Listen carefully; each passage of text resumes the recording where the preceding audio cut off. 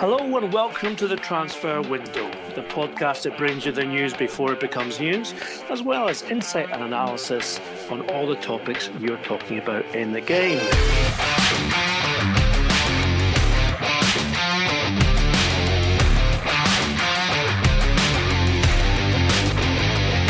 And today we've got even more than that. We've got a very special guest. We're joined by Brighton Hove Albion striker and all-round legend Glenn Murray. Welcome to the podcast again, Glenn. Thanks for joining us. Thank you very much for having me back on. It's always a pleasure. And of course, I'm joined by Duncan Castle as always. I'm Ian McGarry. We're going to start off with some news, as we always like to. Duncan, Nemanja Matic has been having a sort of, it's fair to say, turbulent, if not disappointing season at Manchester United. You have some questions answered, I suppose, as to why that is the case. Yes, Matic barely used by Ole Gunnar Solskjaer this season, and he's basically come to a decision that he wants to leave Manchester United at the end of this season for no transfer fee when his contract expires. He is in the final year of a 3-year deal. Manchester United hold an option for a unilateral option to extend for a further season, but Matic has made the decision that he wants to leave this summer, and that's been motivated principally by the way he was handled by Solskjaer in the summer. So Matic had not been the primary choice for Solskjaer last season. In the summer, he had offers to move to Inter and to Milan, two separate offers from the big Italian clubs. Obviously, with Inter, it would have been reuniting with Antonio Conte, who he'd played with at Chelsea, won the title with at Chelsea. He was interested in taking up those proposals because he felt that he wouldn't be a first choice in Solskjaer's team this season. He was also interested for financial purposes because they were offering him extended long-term deals on good wages, which would help secure a future for himself and for his young family. He took that offer to Manchester United and said, look, if I'm not going to be a first choice in the coming season, I would like to take up these proposals. And he was told by Solskjaer that no, you are part of my plans. I do want to use you. You will be an important player in the first team next season. So I don't want you to leave. And in fact, I'm not going to let you leave. So that kind of put an end to the possibility of a transfer. And then we've all seen what's happened. He's seen Scott McTominay play ahead of him, Andres Pereira play ahead of him, obviously Paul Pogba play ahead of him, and latterly Fred play ahead of him in the first team. He is understandably unhappy with the way he's been handled by Solskjaer, and that's led him to take this decision that now there is that interest from Inter and Milan remains, that he would like to make that move, and he would like to be allowed to leave without a transfer fee to enable him to secure the best terms at his new club when he moves there. Glenn, it's one of those things, isn't it? It's difficult when you come to the point in your club career where things are not going the way you want them, and it seems inevitable as a player that you need to move on. I'm sure you must have found that in your own career. How difficult is that to negotiate and I guess, to try and make sure that the right decision is made for you and for your family?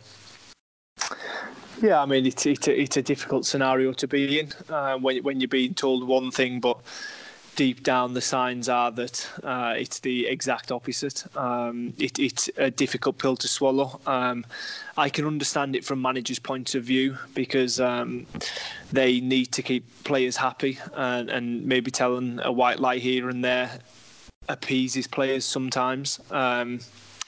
It's no good burning bridges with your players because you may need them when it comes to injuries and things like that.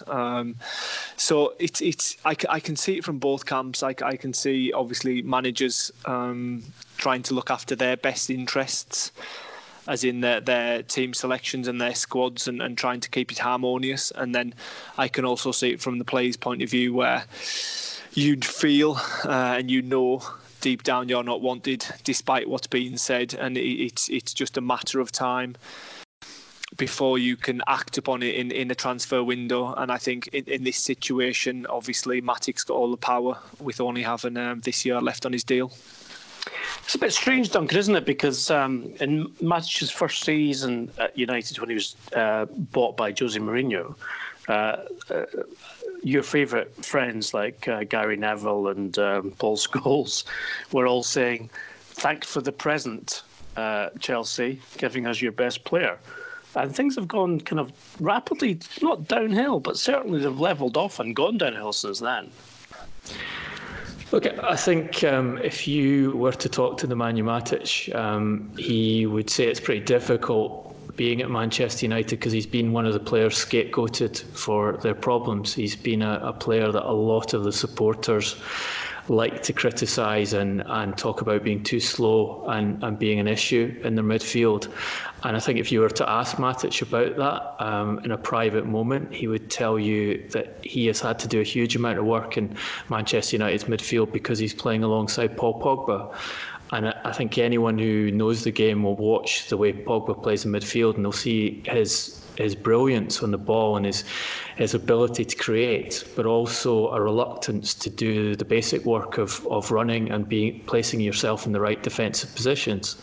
And I think Matic has had to do he's basically had to play 1.5 people's role from a defensive perspective for United and take the criticism that's gone along with it. And I think you can also compare him to Scott McTominay. If you look at what happened to Solskjaer when he came in to Manchester United, he left Scott McTominay out for I think 7-8 games, sort of first team important Premier League games. The first time he used them was in an FA Cup tie against Reading, and it was very much because I think McTominay was associated with Jose Mourinho. McTominay had been picked by Mourinho ahead of some of his centre-backs, and it was a populist decision to leave McTominay out. And I think the same thing happened with Matic. Matic, of course, was even more associated with Mourinho, having been a Mourinho player and a player Mourinho had asked Manchester United to pay a very significant transfer fee to get out of Chelsea. So it then became easy to drop him, and that worked well with the fans. And it's placed Matic in this difficult position just off the back of that. And then to be in a situation where, if you openly come to the manager and say, look, if I'm not going to play football as a regular, and this is a player who's got a pretty storied career as a Premier League midfielder, won titles, been, as you say, credited with making a huge difference to Manchester United when he first came into the team. You're going to get frustrated about not playing, and I think you're going to get doubly frustrated when you have a substantial financial offer when you're in your 30s, which can secure your family's well-being going forward, and you've been told you're going to play in this season, and then you barely are chosen, and players who you would justifiably say don't have the experience and quality you have as a midfielder are being picked ahead of you. Well, I would say this to Ole Gunnar Solskjaer, because when we did listen to the podcast, one former Chelsea player said to me about Branislav Ivanovic, who of course is a international and former teammate of Matic, and that is, don't mess with a Serbian. So, Ole, watch out. Yeah, Glenn, so I've talked about how I consider Matic as a footballer. What's your view as someone who's actually played against him and watched him through his Premier League career about his qualities as a midfielder? Well, I mean, I think it's make no bones about it. He's had a fantastic career and he's taken the Premier League by storm. He might not do a glamorous job, but he does a very important job for the team in sort of gluing it together. He's the one that wins the ball back and plays it simple for others to thrive. I think he knows what he's good at, and he's based his game on that. And he obviously did it at Chelsea and won the Premier League, and he moved on to Manchester United in his early days, like you touched on, and he did it very well there. I think in this moment in his career, he will want to play more football. I think when you hit that 30 mark as a footballer, time starts to pass you by a little bit quicker. I know that very well. And I think the main aim is to play as much football as possible, because you know you can't play forever. So I'm sure that he's eyeing his next project. What do you have any particular memories of playing against him? Because he's a very big unit, is Matic for.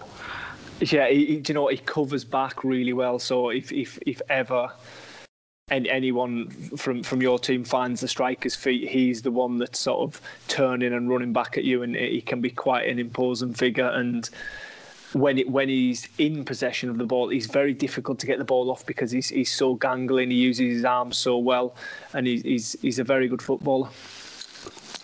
Has he got what we say telescopic legs, Glenn, when it comes to tackling you? Yeah, and very brittle legs as well. I've been caught by them a few times, but no, he uses his frame very well. Obviously, he's quite a tall and strong guy, and he uses that to his advantage. Well, there we are. That's what Manchester United could be losing in January should Nemanja Matic move on, as he would like to, as Duncan has reported. We come now to this weekend's football, and a big game at Manchester United at Old Trafford against Brighton. And of course, it is completely by plan that we've got Glenn Murray on the pod today, because historically, Brighton have never gone into a game against United being above them in the league. At this point, they are placed 8th and 10th. Brighton being the team who are above Manchester United. Glenn, you've played in a couple of games in the last 2 seasons where at the Amex, where Brighton have beaten Manchester United, and one specifically where obviously it was to secure the club's place in the Premier League. So what would be, I mean, you're someone who's watched obviously Manchester United over the years. You were brought up a Manchester United fan. The changes in that club, and let's just say let's start with a player's point of view. Would you ever expect it to be going to Old Trafford this weekend, being above Manchester United in the table? Oh, I think the easy answer to that is no. You always expect Manchester United to be fighting for the title, or I have in my lifetime of watching them, but they're on a transitional phase ever since really Sir Alex Ferguson left, and they haven't quite got it right yet. They're still searching for that perfect formula. You've surprised me with the stat about Brighton never ever being above them. I never knew that, which is it's quite a good stat for us. Gives us a lot of belief going into the game. And I can remember when I first started playing the Premier League, and you would line up against Manchester United in the tunnel, and you'd have a sneaky little look to your left or to your right, whichever way they were standing, and you'd almost be beaten before you even went out. I mean, they had some real superstars and some fantastic players that were at the top of their game, and they were winning European Cups and things at the time. But now they seem to have lost that fear factor. And I think, as we can all see, the fear factor now lies with Manchester City and Liverpool. So, as a Brighton player, we've been working all week on going to Old Trafford, and we will be trying to get points out of the game, and we believe that our philosophy can bring points back to Brighton for us. Without giving too much away, Glenn, how do you set up to play Manchester United at the moment? Because it seems pretty obvious that they don't do well against teams that sit back because of the way Solskjaer set the team up to play counter-attacking football and to be dependent on pace. And it strikes me the way Brighton have been playing recently, going on the front foot, and I watched the Tottenham game with Ian, where I was very impressed with how aggressively Brighton pressed Tottenham from the start. That actually might not be the best way to approach Manchester United at present. That is a question for the wrong man in sending it my way. we as a group have been working on what we're going to do, and we always work on how we can affect our opponents, both in possession and the best way we can affect them out of possession as well. And nothing will change in going to Old Trafford and playing Manchester United. We'll do the same build up, and we'll work on how best we think we can affect them. In terms of you said, Glenn, that when you used to go to Old Trafford, you'd be in the tunnel and there'd be that fear factor and everything else. And a lot of people talk about that, about being beaten in the tunnel when Fergie was in charge, etc., because this is Old Trafford, this is Manchester United, and this is Sir Alex Ferguson. Obviously, things change; they have to change. But things have changed very, very quickly. Big turnover of managers. Also of players as well. Do you think, and I've heard other people say this, that Manchester United in some ways have lost some of that fear factor that they used to have in the tunnel at Old Trafford, and the fact that it's not quite the same for opposing teams to go there now, as has been proven by results? Well, I think you hit the nail on the head there. What's been proven by results in the recent past. I mean, you see teams in the bottom half of the league go to Old Trafford and give Manchester United a really good go and sometimes beat them. So that makes other teams alike aware of that result, and it gives you belief. For us personally, when we've been in the Premier League, obviously this is our third year in the Premier League now, but out of the top 6 teams, we've always fared best against Manchester United, obviously beating them twice at home and narrowly losing twice at Old Trafford. So out of the top 6, we have been best suited to playing the Manchester United team, and I hope that continues this weekend. Is there a sense that there's an advantage, a kind of strange advantage, in playing one of these big teams away from home, in that if you can get through the early stages of the game without conceding, you get an anxiety and a sort of a negativity coming from the home support, because they still expect to be winning that kind of game, and there's an impatience about them that comes from being on a bad run of results? I think that expectancy is for the majority of teams in the Premier League when a Brighton or a Norwich or a recently newly promoted Premier League team come. Obviously, it's probably heightened a little bit more with the top 4, 5, 6 teams.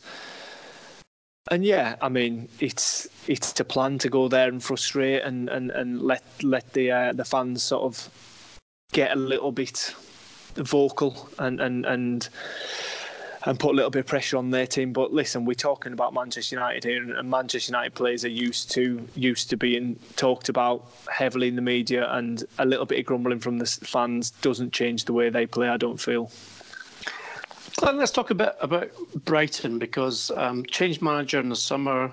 Graham Potter's come in with his own coaching staff.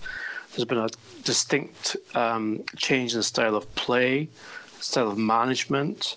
15 points already on the board, which is very impressive, given the fact that Brighton are still trying to establish themselves long term in the Premier League.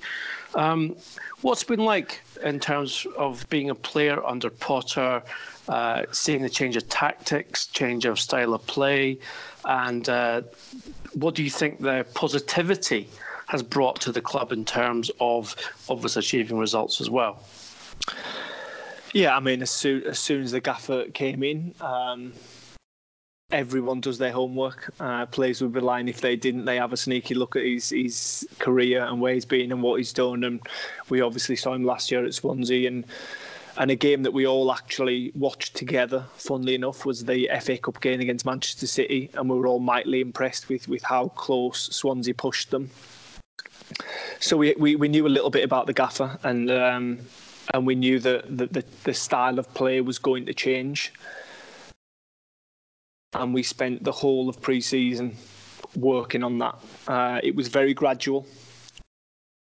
and it's a very calm camp. The players all respect him very much, and he's brought a new philosophy to Brighton that I feel as though the players have bought into and worked really hard to understand. And there was a willingness to understand and to evolve from all the players at the club.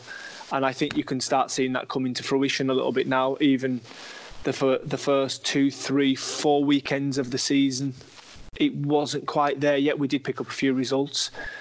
You could see signs of it, but now I feel as though we're getting into our stride a little bit more. And you say we have 15 points there, and I think with a little bit of luck, we could have had another 3-4 points, to be honest. Yeah, definitely, yeah.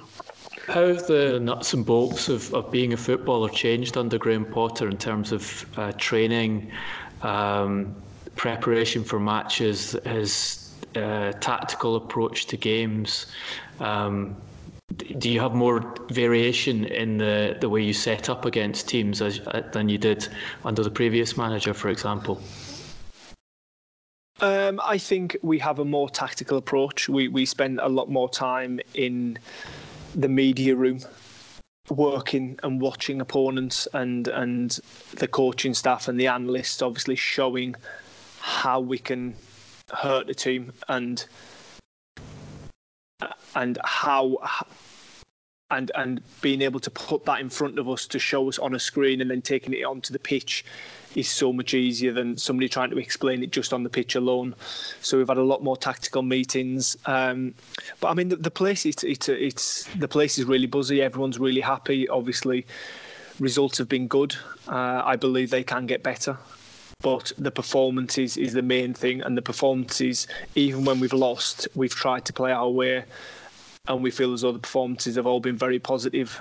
The Aston Villa match springs to mind for me.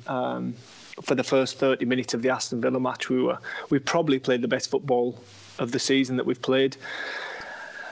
And we went 1-0 up, and the game was only going one way, to be honest, until we got a man sent off. Unfortunately, we didn't ride the storm of Villa Park, and we lost that game. But through circumstances, we lost that game. I feel as though that game was probably the best 30 minutes of football we've played all season, yet we lost it. So we've still got to make improvements, and we're still working day in day out on the training field.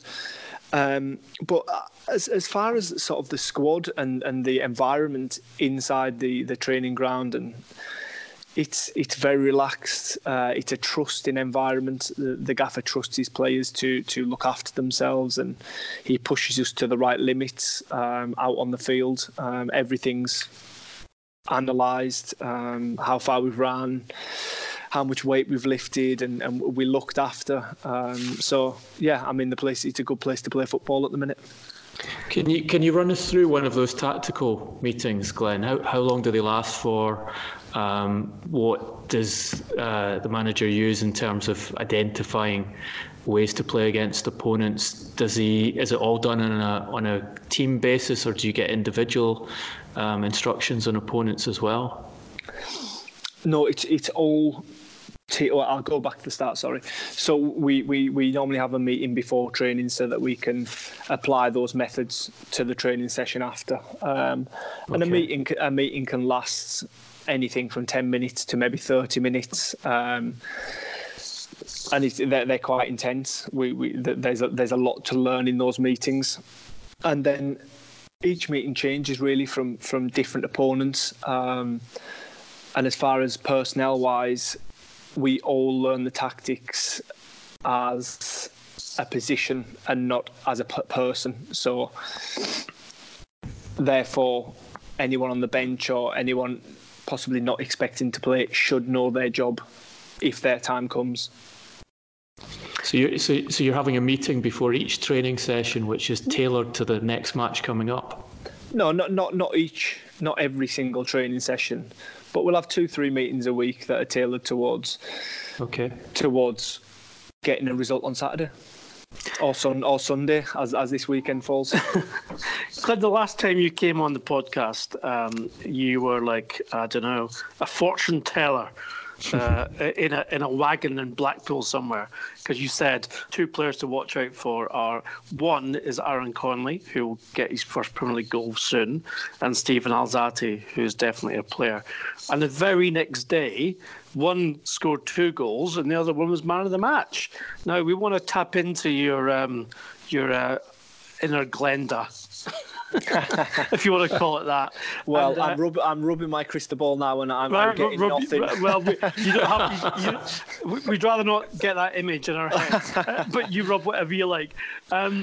What do you think of Leandro Trossard and his impact on the team? Because I think he, to me, has been quite an outstanding signing for Brighton.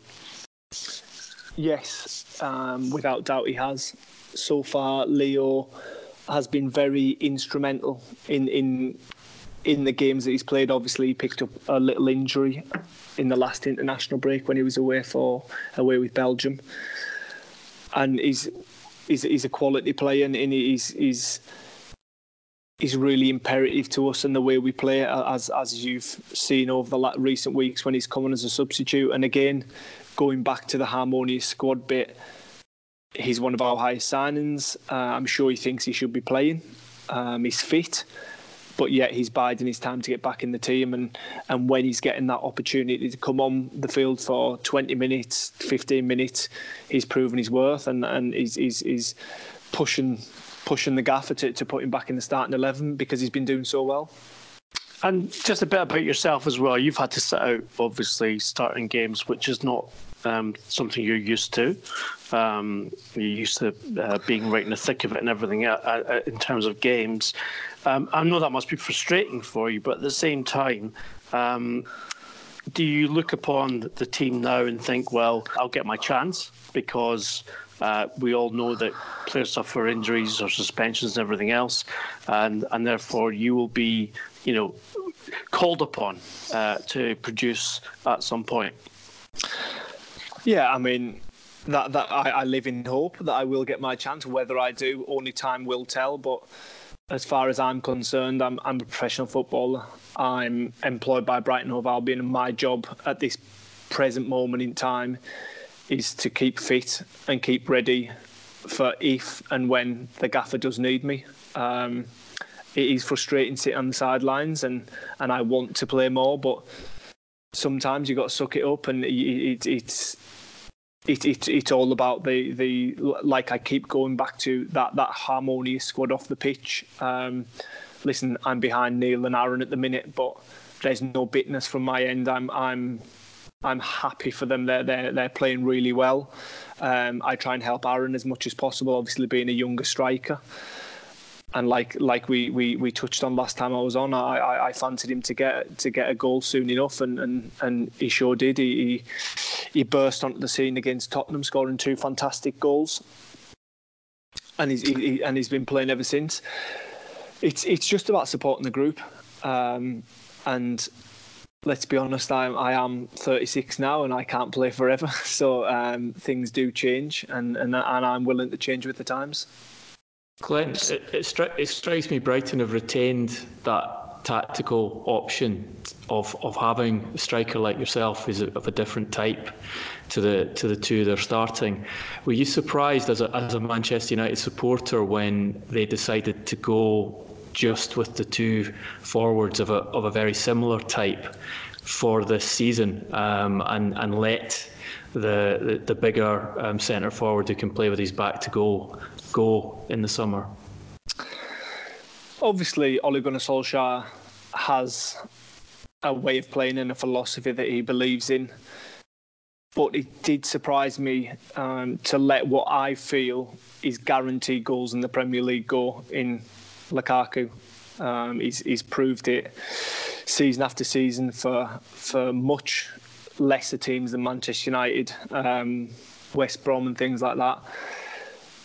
And I just feel as though maybe leading into a European week or weeks when fixtures pile up a little bit, whether it be a League Cup fixture and a Premier League fixture, or whether it be an FA Cup fixture, he's just someone that you can put on there, and he will get you goals as long as you put that ball in the box.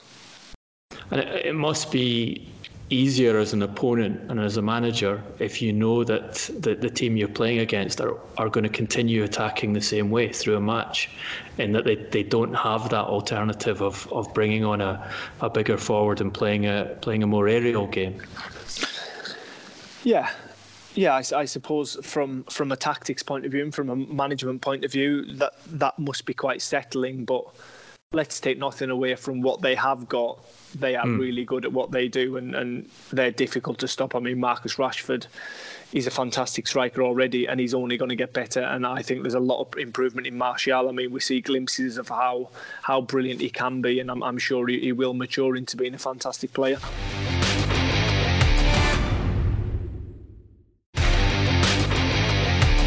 Glenn, we're not going to put you on the spot by asking for your prediction for Sunday's game. That would be a bit unfair of us, I think. But clearly, it will be a Brighton win. I hope so. Indeed. Glenn Murray hat-trick. What we will do, though, is move on to what will be and has been billed as one of the biggest games, or the biggest game of the season so far, which, of course, is 4:30 on Sunday afternoon, and that's Liverpool entertaining Manchester City at Anfield in a duel between the top two teams. 6 points separate them so far. There's been a lot of talk already this week with regards to the build-up to this game.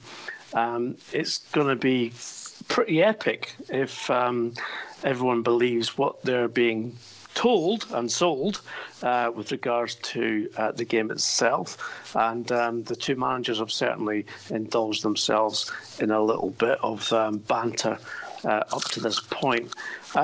Duncan, we talked a bit in the pod this week already about petulant Guardiola talking about Sadio Mane's diving. Sadio Mane and Jurgen Klopp have now had their replies.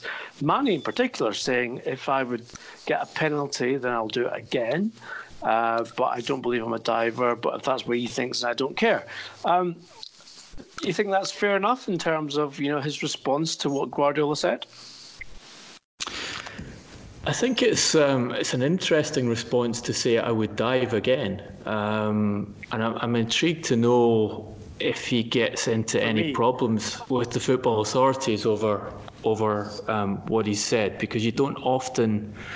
I'm struggling to think of a professional footballer who's actually said I would dive again or I would dive.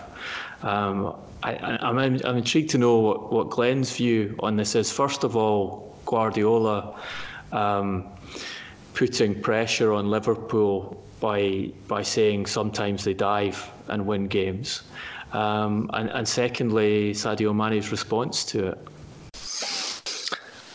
Yeah, I mean, diving, it's always a pretty hot topic, isn't it? Obviously, it's been thrust into the limelight even more so by Pep and this game coming up this weekend.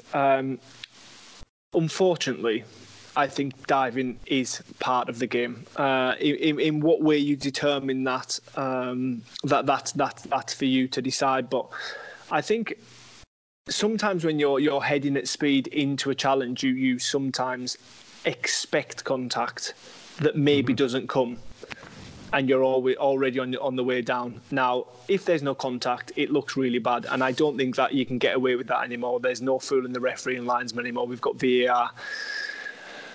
But if there is contact made in the box, I think we need to accept that the striker is well within his right to go down. That is unfortunately part and parcel of the game. And I think if we try to eradicate that in the Premier League, then when we play in European competitions for our clubs, we'll put ourselves at a disadvantage because the games will be refereed differently. And when we go to international tournaments, we'll put ourselves at a disadvantage as well.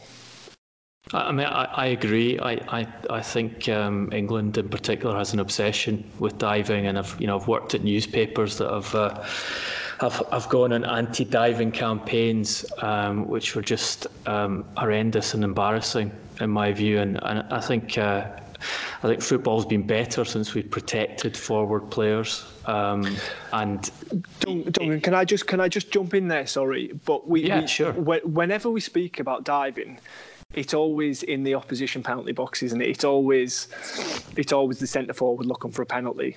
Mm-hmm. Listen, from my point of view, goalkeepers get a foul anytime you touch them. That is a form of diving. You touch a goalkeeper, he goes down. Yeah. That is a form of diving, because it's not as in as an important an area or as or the circumstances maybe aren't as high. Then that sort of gets overlooked, or when a defender's going into a corner with the ball and a defender and an attacker races in behind him and touches him and he goes down on the ball. Is that these are all forms of diving, but it only seems to be the strikers that get the brunt of it. Yes, I would agree on that. Where do you see it as unacceptable? I mean, for me, the Mane one at the weekend, I think there was contact, but he kind of he sends himself to the ground in such an exaggerated way.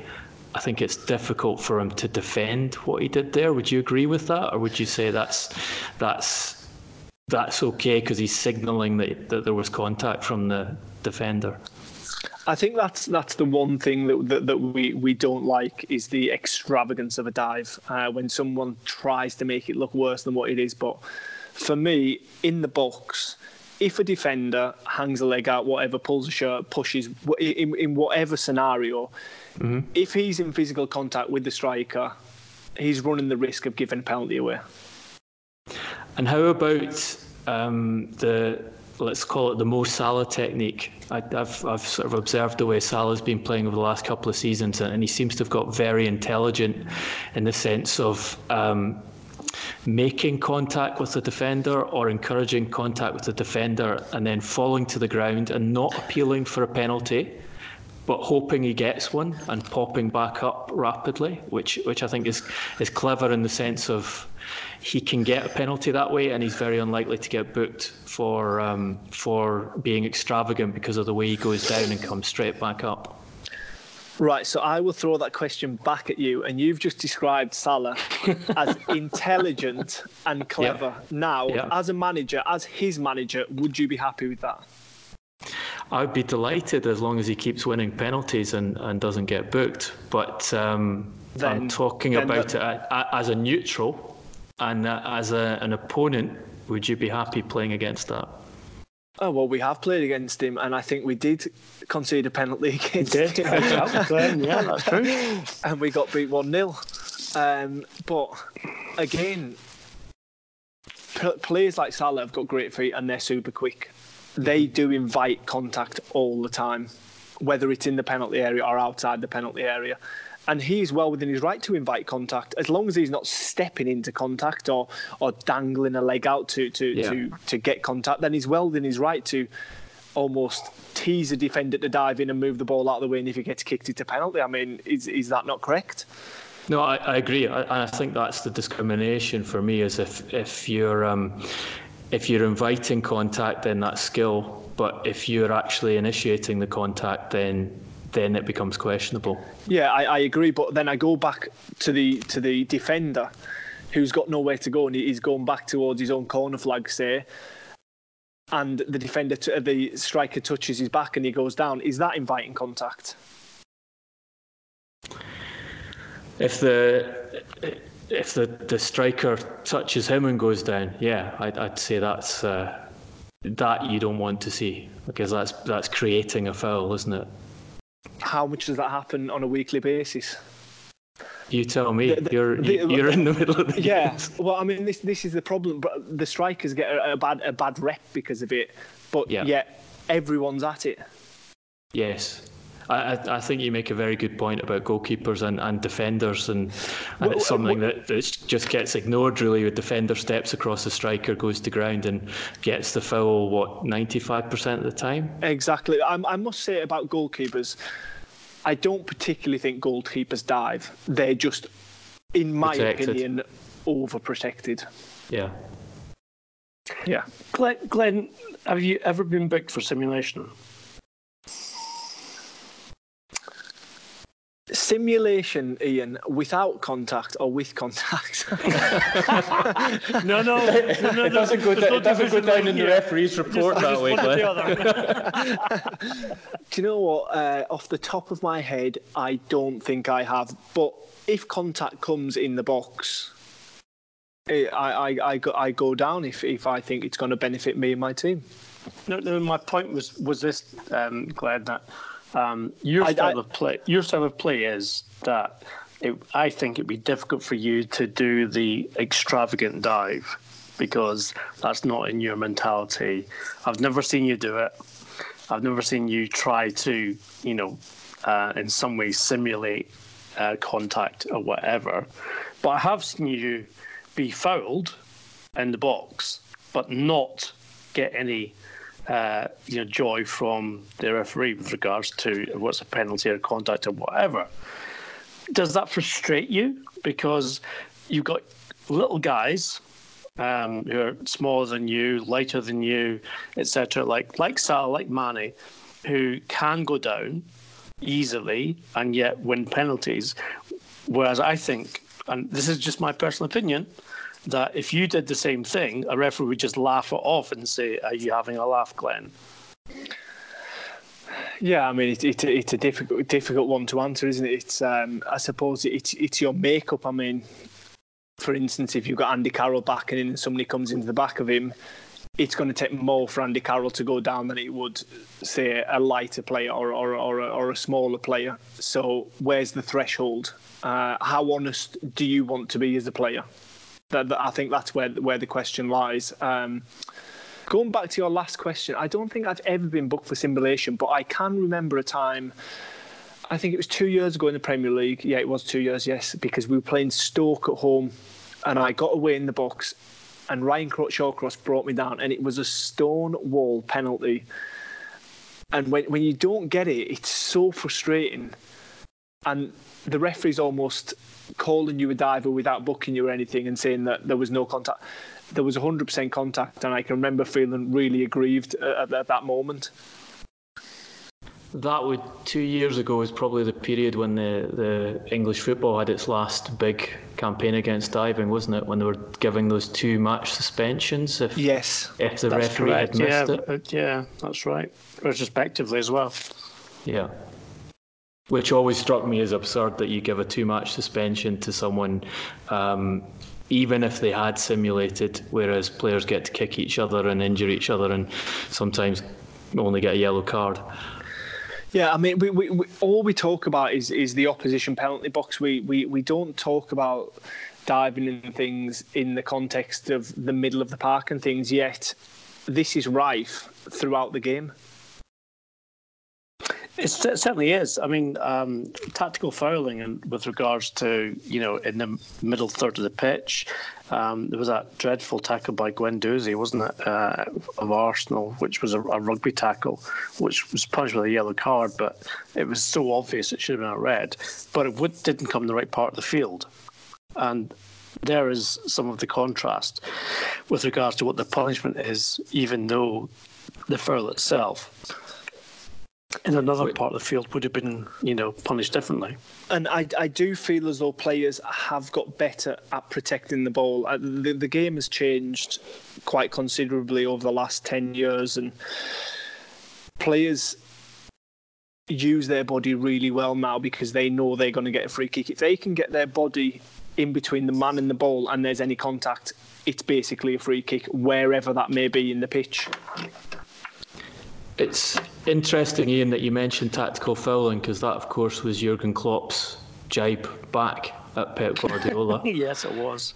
Glenn, is that something that's a common subject of discussion in the Premier League now? How Manchester City have sort of perfected the use of the tactical foul is to stop opponents from taking advantage of how many players they put up the field when attacking them.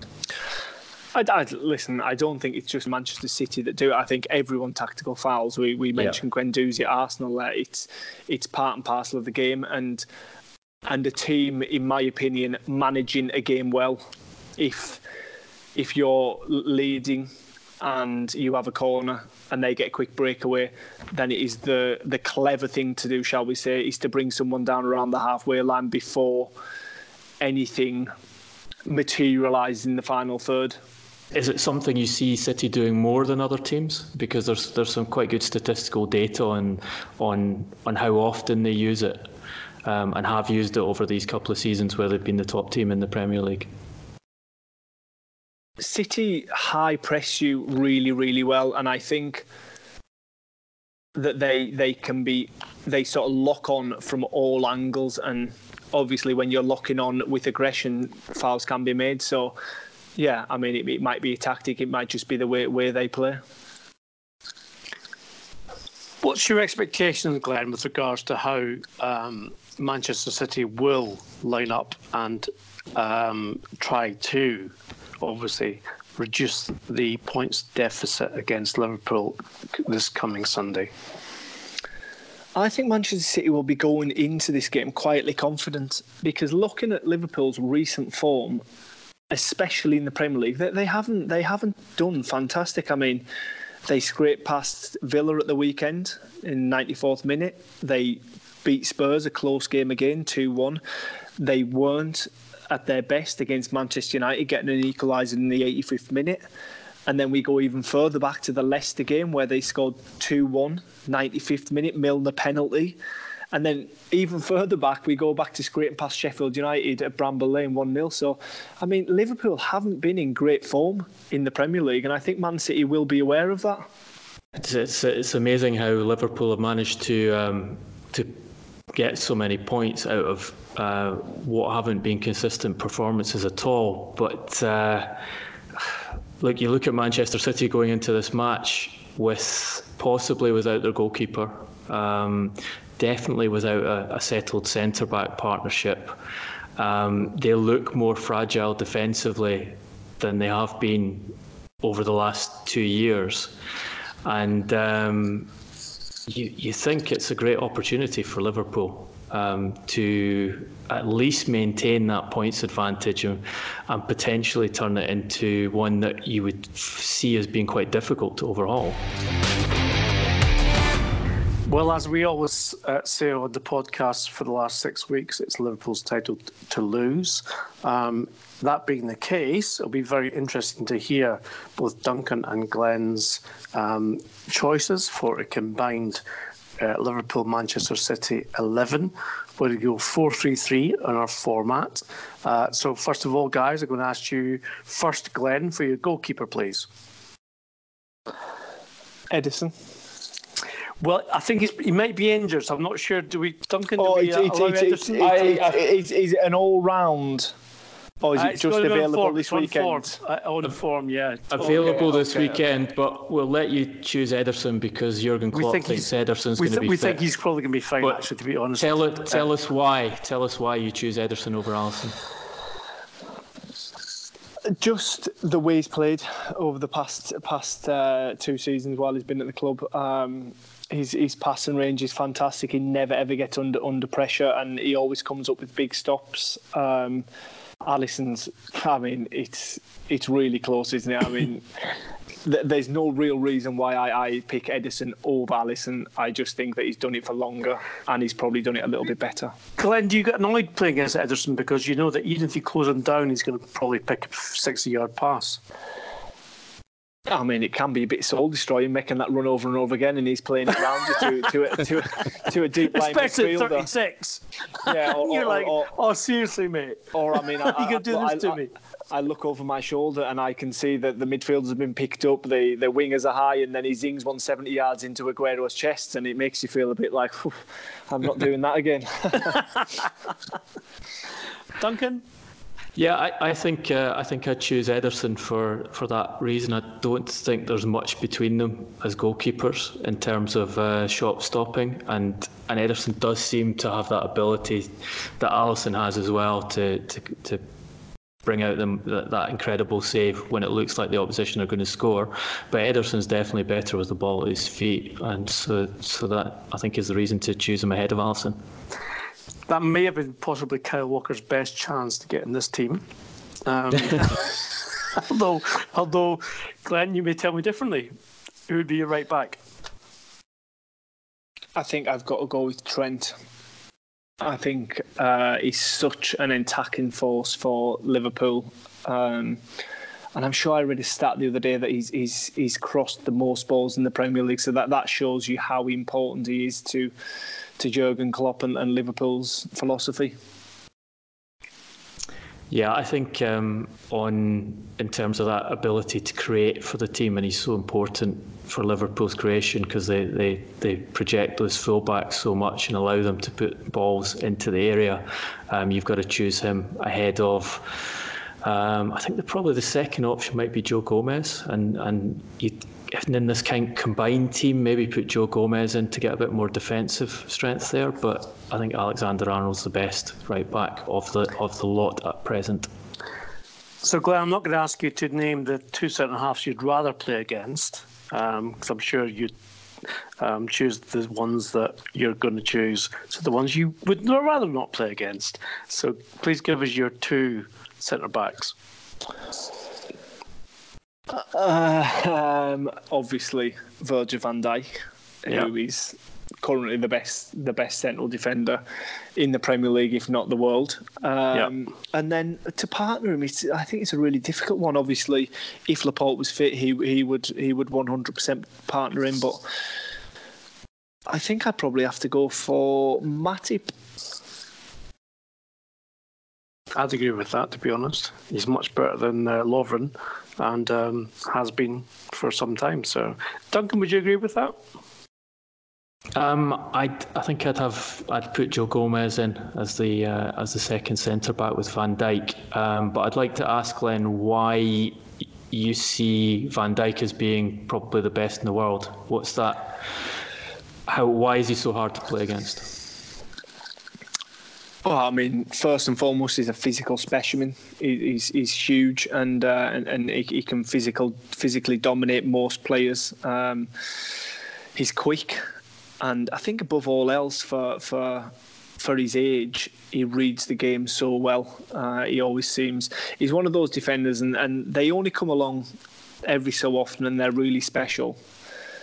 That are one step ahead of their opponents, whether it be in the Champions League or the Premier League. I mean, you think back to the likes of Rio Ferdinand and John Terry and things, and I think he's in that bracket, and to do what he did at Liverpool, which always seemed a bit of a problem area for them, and people questioned the price tag of 75 million at the time. They were obviously after his signature for quite a while. And to go into a club like Liverpool and really shake their defence up and say, this is how we're going to do it, and become the main man in defence in such a short space of time. And he seemed to be the last piece of the puzzle to make that Liverpool side what they are today. So Duncan has very graciously invited Glenn to join his club in making this not the quickfire round. However, so we'll move quickly on to right back, Duncan. Left back. Left back, sorry, I should say. Thank you, Glenn. Yes, left back. No, don't apologise. You correct me whenever you feel free. I think Andy Robertson has to be the left back, given Manchester City have such problems in that area and how strong he's been since moving to Liverpool. I agree with Robertson. Wow. Again, that was very quick. You just made it quick fire, didn't you? I'm trying to make it quick fire, yes. So midfield three. I'm coming back to you, Glenn. You can go for all three if you like, or you can just go right to left.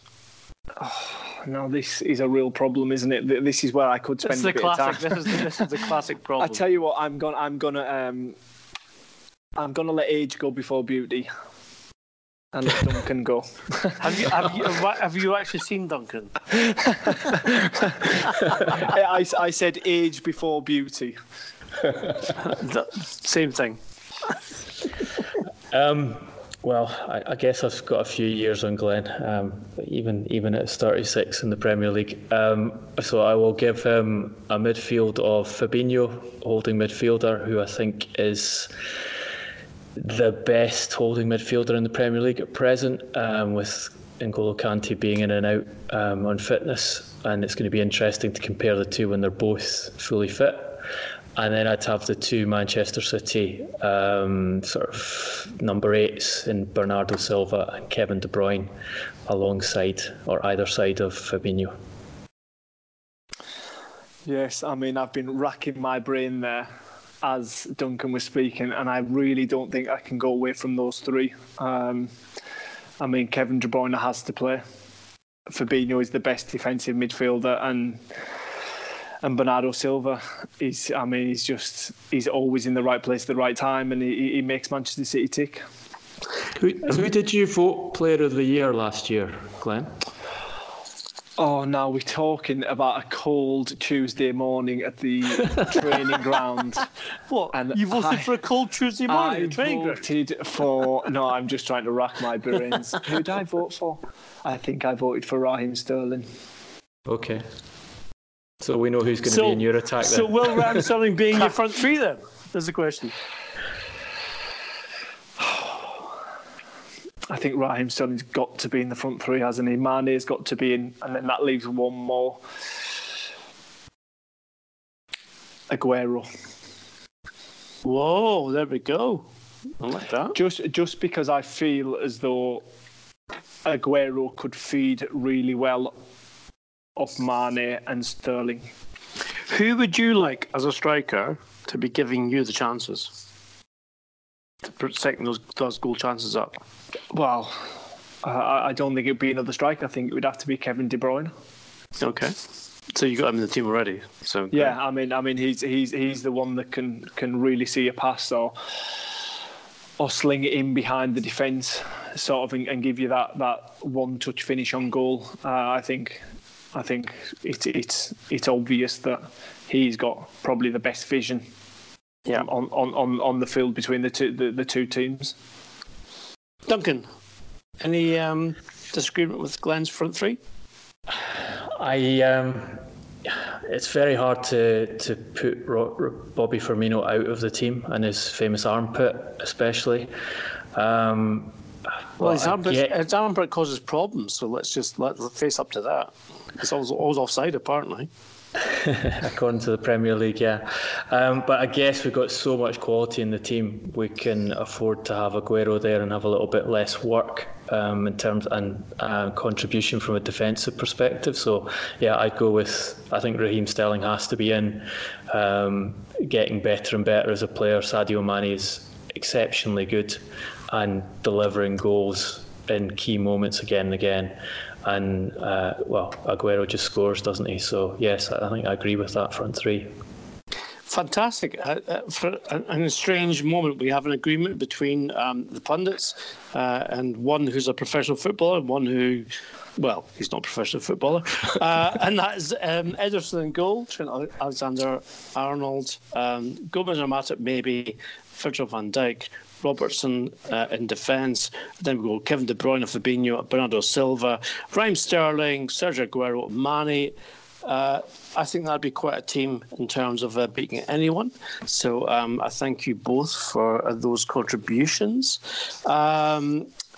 It's left to me only to say that if you want to give us your ideas on what the combined 11 would be for the big match this weekend, continue the debate with us. Do it at Transfer Podcast on individually. It's at Duncan Castles, at GM_83 for Glenn Murray, at Garbo SJ for me.